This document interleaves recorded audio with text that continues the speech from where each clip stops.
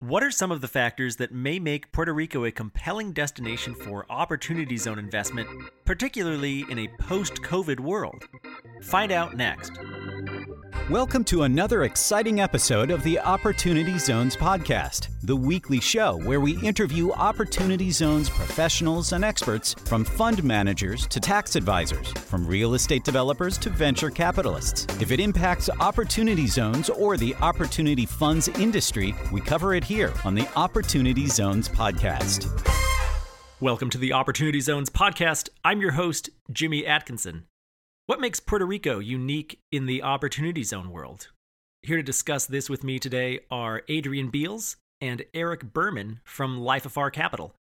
Eric is Chief Investment Officer at Life Afar Capital, and Adrian is Life Afar's Director of Sales. They come to us internationally today. Eric joins us today from San Juan, Puerto Rico, and Adrian comes to us all the way from Medellin, Colombia.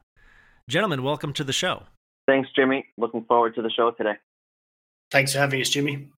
Yeah, great to have both of you on with me today. And I think this is going to be a very informative episode for any investors out there who are intrigued by the possibility of Opportunity Zone investing in the Caribbean and in particular in Puerto Rico. So, Adrian, let me turn to you for my first question here. Wanted to talk about, I've covered Puerto Rico a little bit on this show in the past, but it's been a while since we had a Puerto Rico centric episode. So to recap for anyone who may already be familiar, or to introduce this concept to anyone new listening, could you go over Puerto Rico's unique space in the Opportunity Zone world? Yeah, for sure, Jimmy. I mean, Puerto Rico is quite interesting because about 97% of the island is actually an opportunity zone. And obviously, unlike the mainland US, it's a Caribbean island. So there's some really unique opportunities in Puerto Rico. On top of that, which we'll get into later today, and Eric will touch on, there's a whole variety of different tax incentives on the island. A big part of that is due to the recovery effort from Hurricane Maria. And those incentives, coupled with opportunity zones, make it a really, really unique investment opportunity for investors. Very good, Adrian. Yeah, it's incredible that so much of the island is designated as an opportunity zone. They carved out that special exception for them because of the hurricane, as you rightly point out. Eric, I'm going to turn to you now and ask you, maybe you can give me the case for why Puerto Rico as an opportunity zone investing destination. I've heard from some investors who are a little bit wary about investing in the Caribbean and in Puerto Rico, particularly with a hospitality-themed investment like Life Afar Capital offers. But post-COVID-19, do you think that tourism will come back to previous levels? Give us the case for why Puerto Rico and why Puerto Rico specifically as a post-COVID-19 tourism destination.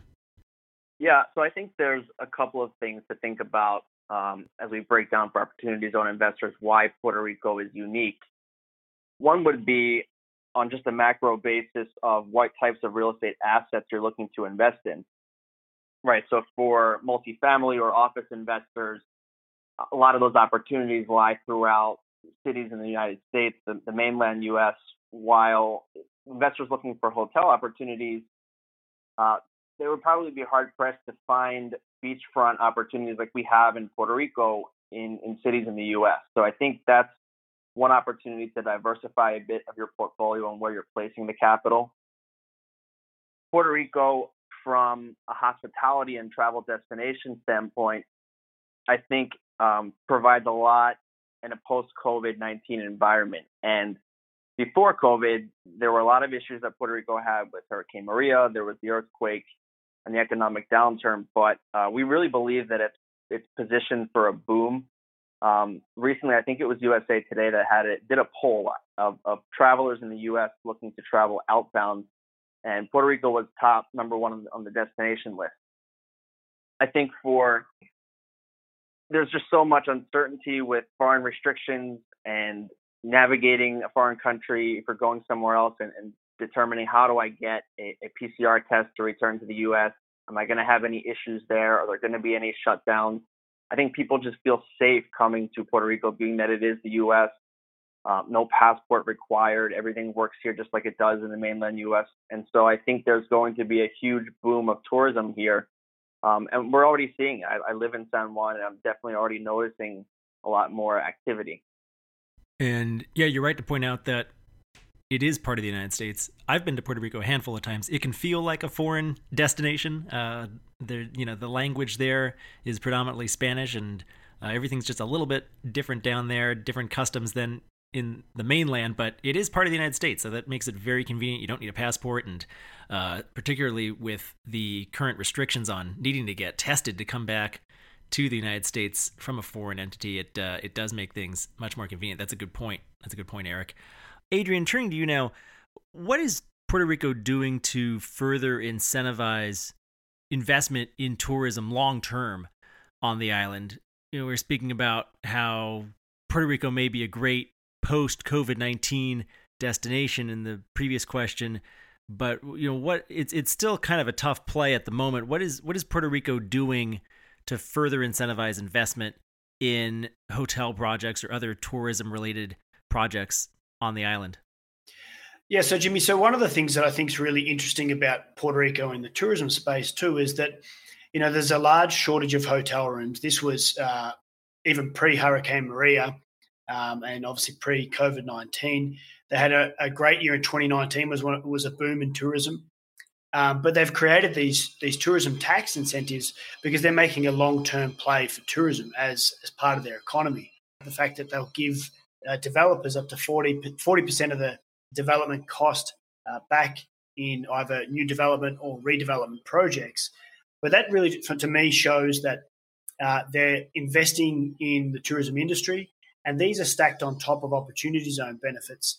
So what does this mean? It means that investors in projects that are hospitality projects in Puerto Rico essentially are getting a large percentage of the project value back in these tax credits, which are sellable, which really brings down your need to leverage to high amounts of leverage, to have high amounts of leverage. So if we look at a lot of deals in the mainland US, they may be using 70 or 80% loan to value on their debt and equity stack, whereas in Puerto Rico, we're able to get away with 40 or 50%, which is really quite conservative. And a lot of that is because of the fact that there are these tourism tax credits in place. It also allows you to look at options like refinancing after 3 or 4 years of operations. So it really, really bolsters the returns for investors and minimizes the risk. So I think it's a really great incentive that marries up really, really well with opportunity zone incentives. Yeah, I think that's a really good point you bring up there, Adrian. There are oftentimes, not just in Puerto Rico, but all over the United States, there's oftentimes state incentives or other local tax credits or incentives that can be stacked with the Opportunity Zone program. And certainly there are no shortage of those available in Puerto Rico. The Puerto Rico government has done quite a bit to incentivize capital flow onto the island. So to whatever extent any deal sponsor or fund issuer can use their expertise to take advantage of all of these extra tax incentives and tax credits that are specific to Puerto Rico, you can oftentimes layer them onto opportunity zones as opportunity zones cover such a wide area of the island. Almost every single, not every single, but almost every single census tract on the island is an opportunity zone, as we alluded to in the intro. It can definitely juice the returns all that much more. Eric, turning to you again now, I want to go into the benefits of a U.S. taxpayer relocating to Puerto Rico. I had spoken in a previous episode of this podcast with Maria Rivera at Keyvane Grant Thornton about Act 2022, which is now renamed Act 60. Maybe you could tell us a little bit more about Act 60 and how that could potentially be driving high net worth individuals and other major U.S. taxpayers to the island. So the Act 60 is really the consolidated incentive code now, and there's two main parts of that I think apply to our conversation here. One is the Act 2022, which is an individual basis that incentivizes pretty much high net worth individuals to relocate to Puerto Rico. Another code section of the Incentive Act 60, which is relevant to us, is the tourism tax credit. This was formerly called Act 74. And what it allows is the types of projects we do in tourism. You can take up to 40% of the total project cost back in a tax credit. And those tax credits are sold on the secondary market for, let's just say, 90 cents on the dollar on average. And so it boosts the equity returns on development projects like the ones that we undertake. From the Act 2022 community, the individuals relocating here, you might ask, why is that relevant to constructing luxury hotels on the island? Well, naturally, these people that are living here will look for places to vacation, whether it's a weekend getaway or a staycation. And I think that it just goes into improving the visitor economy and having products to serve that segment. So I think it's a huge win-win.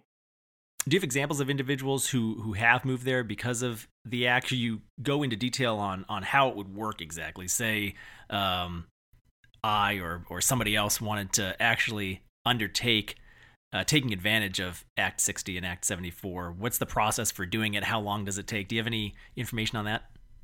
Yeah, so I'm not an expert. I'll qualify with that. But the huge advantage of it is that you don't have any taxes on dividend income, interest income, gains. The main requirement, and you have a low income tax rate on an effective basis, but the main requirement is a physical presence and really relocating your life to Puerto Rico. So the rule of thumb is 6 months, 180 days here spent on the island. There are a number of other guidelines of how to open bank accounts and show that really you're relocating the center of your life here. But that's the main thing is a physical presence, and you can reap those benefits. And yeah, those are some major benefits for sure. Reducing the taxes like you are able to, and hey, it's not a bad place to live either. Pretty nice weather outside of hurricane season at least, and beautiful beaches. Adrian, let me turn to you now. I'd like to hear more about how we can incentivize more Opportunity Zone investment in Puerto Rico. I think a lot of that has to do with the existing infrastructure there, and a lot of it being in need of repair or renovation. What are some of the major infrastructure investments that are happening right now in Puerto Rico? So, Jimmy, there's been obviously a lot of talk about the funds that were getting allocated to Puerto Rico post-Hurricane Maria. And it's quite interesting. There was $13 billion of additional FEMA funds announced by the Trump administration. And more recently, we're starting to see some of these funds come through. So only recently, PREPA announced a $10.7 billion energy grid revitalization program, which is obviously a major investment in infrastructure on the island. And one that's a little close to home for us was in November, a $135 million upgrade of the Aguadilla International Airport, which is an international airport on the West Coast, which has direct flights to New York, for example. So there's been some major actual announcements recently of these funds getting put to use on the island, which is great to see. And all of that makes Opportunity Zone investing and undertaking QOZB projects or other Opportunity Zone real estate deals all that much more enticing, whether you are an individual investor or a fund issuer or a business or real estate deal sponsor. Absolutely, I think those major infrastructure investments will go a long way toward incentivizing further investment in the island. I want to talk about what Livafar is doing specifically on the island. You guys have 2 projects that are underway currently, I believe. Eric, let me turn to you now. Could you go into detail on the 2 funds and the 2 single asset projects that you have underway on the island? Maybe you can tell us a little bit more about what asset class they're in and where they're located. Sure. So our first project that we're undertaking here is a luxury boutique hotel in Old San Juan. We acquired the property in May of 2019, and we're about a little more than halfway through construction at the moment. The way that we structure these opportunities, there are single asset funds, and the second project is structured the same way. So we have a parent company, which is a qualified opportunity fund, the QOF, and that entity receives all the investment from the Opportunity Zone investors, And then there's the operating entity, which owns the asset, develops the project, and that entity is 100% owned by the QOF.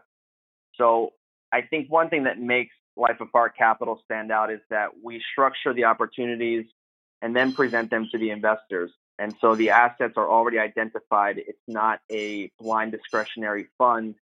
And investors can really choose whether they believe in that specific project and would like to invest in the opportunity. The Old San Juan Hotel, to tell you a little bit more about the specifics of both projects, the Old San Juan Hotel will be about 55 rooms, ranging from standard size to suites. It'll have a restaurant and cafe and bar on the ground floor, a fitness center, and then the rooftop, which will have a swimming pool and a rooftop and lounge area. We're right at the entrance of Old San Juan, so we don't have to fight traffic. We're really excited about that project. And then that will also play nicely into this beachfront property that we're developing in Rincon. A lot of travelers who come to Puerto Rico always would like to spend a couple of days in the city, particularly visit Old San Juan, and then being that you're in the Caribbean on an island, they want to go to the beach. So the project that we're developing in Rincon, and we are actively syndicating capital for it still, is going to be, it's a renovation and expansion project of a distressed asset that we're picking up. And it's going to come to 60 total rooms, and it'll also be luxury, upscale, very upscale luxury, have a variety of restaurants and bars, and have a new fitness center and spa. And it'll maintain a strong focus on sustainability, ecotourism. We want to play to the traveler sentiment of 360 health and wellness as well. So we're excited about it and think that not only does it provide great opportunity for investment and particularly opportunity zone investors, but it provides us a unique position in the market as an operator in managing those properties.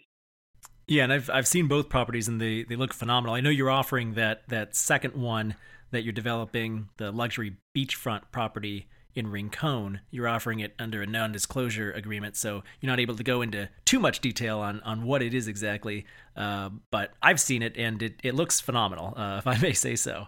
So what's really interesting about the second investment opportunity we have on the island is it is a really iconic asset. So it's an asset that's won lots of awards. You know, it's been mentioned in Forbes, in Condé Nast Traveler, and the investors who are buying the asset are obviously buying the land, the business, and that reputation. And it's an asset that's had celebrity guests for many decades now. And we actually pitched this, for those of you who want to see it, we actually pitched this in November. We launched it in November on the pitch day that Jimmy held. So if you want to check out a little bit of a glimpse of the video and of the project, you can go to Jimmy's website and look at that video there.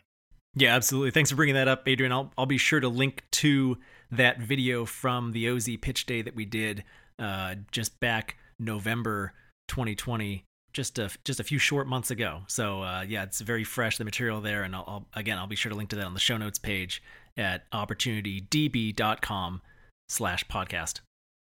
Now, some of the criticism of the program might be directed at luxury hotel projects such as the ones that Life Afar Capital is building. I'd like, Adrian, you to try to dispel the notion that luxury properties can't generate social impact or provide value for the residents in the communities where the luxury hotels are being built. Give us the case for why these properties, both the one in Old San Juan and the newer one, the luxury beachfront hotel in Rincon, are delivering huge value to the current residents there and are going to bring positive social impact and economic impact to the areas. Sure, Jimmy. Well, I think the thing that's really interesting about the hotel developments versus other real estate developments is, you know, something like a multifamily, you develop it and then that's it. There's not many ongoing operational jobs. Whereas a hotel asset is not just real estate, it's also a business. So we've got construction jobs that we're creating. And the first project, we've already created more than 40 construction jobs. For the second project, we're looking at over 100 construction jobs. We're looking at north of 150 ongoing hospitality jobs. And we're also looking at 150 indirect jobs to the local economy. So if you look at the second asset, we're talking 10,000 guests plus per year. Now, when they come, yes, they will spend a lot of time in the hotel, but they'll also go and participate in local activities. They may hire paddleboarding. They may go to a local restaurant. So all of these things are stimulating the local economy. And the jobs, of course, are all being sourced locally. So, we're hiring and training local people. And because it's a high-end boutique luxury hotels, these are well-paying jobs. So I think that's the key with a hotel versus other real estate assets is there's a large amount of ongoing jobs, actually more ongoing jobs than there are in the direct construction jobs. Yeah, Adrian, I think you hit that spot on. And one thing that you alluded to was really on a macro level, the visitor economy. And I think luxury hospitality is a necessary part of that, as is any other segment of hospitality, and bringing visitors to the island. And it stimulates other economic activity, whether it's fishermen who are delivering produce to the restaurants there on property, or it's people giving tours or different sports activity operators. It really goes deeper than just the direct jobs that are being provided on the property and the dollars coming into the hotel operator. So, Jimmy, we talked a little bit about the upper upscale and luxury hospitality segments and why we're playing in that field. And I think it's important to kind of grasp that the luxury segment is the most resilient typically, and through cycles, it will hold strongest. And in a post-COVID environment, I know I have friends and colleagues that I've chatted with about the hotel markets and acquisition activity, and people are looking for, from an investment standpoint, people are looking for hotels that are not dependent on group and banquet business, having these large business conferences. I think the corporate travel sector is going to take a while to rebound, while the leisure travel sector is definitely going to rebound a lot quicker.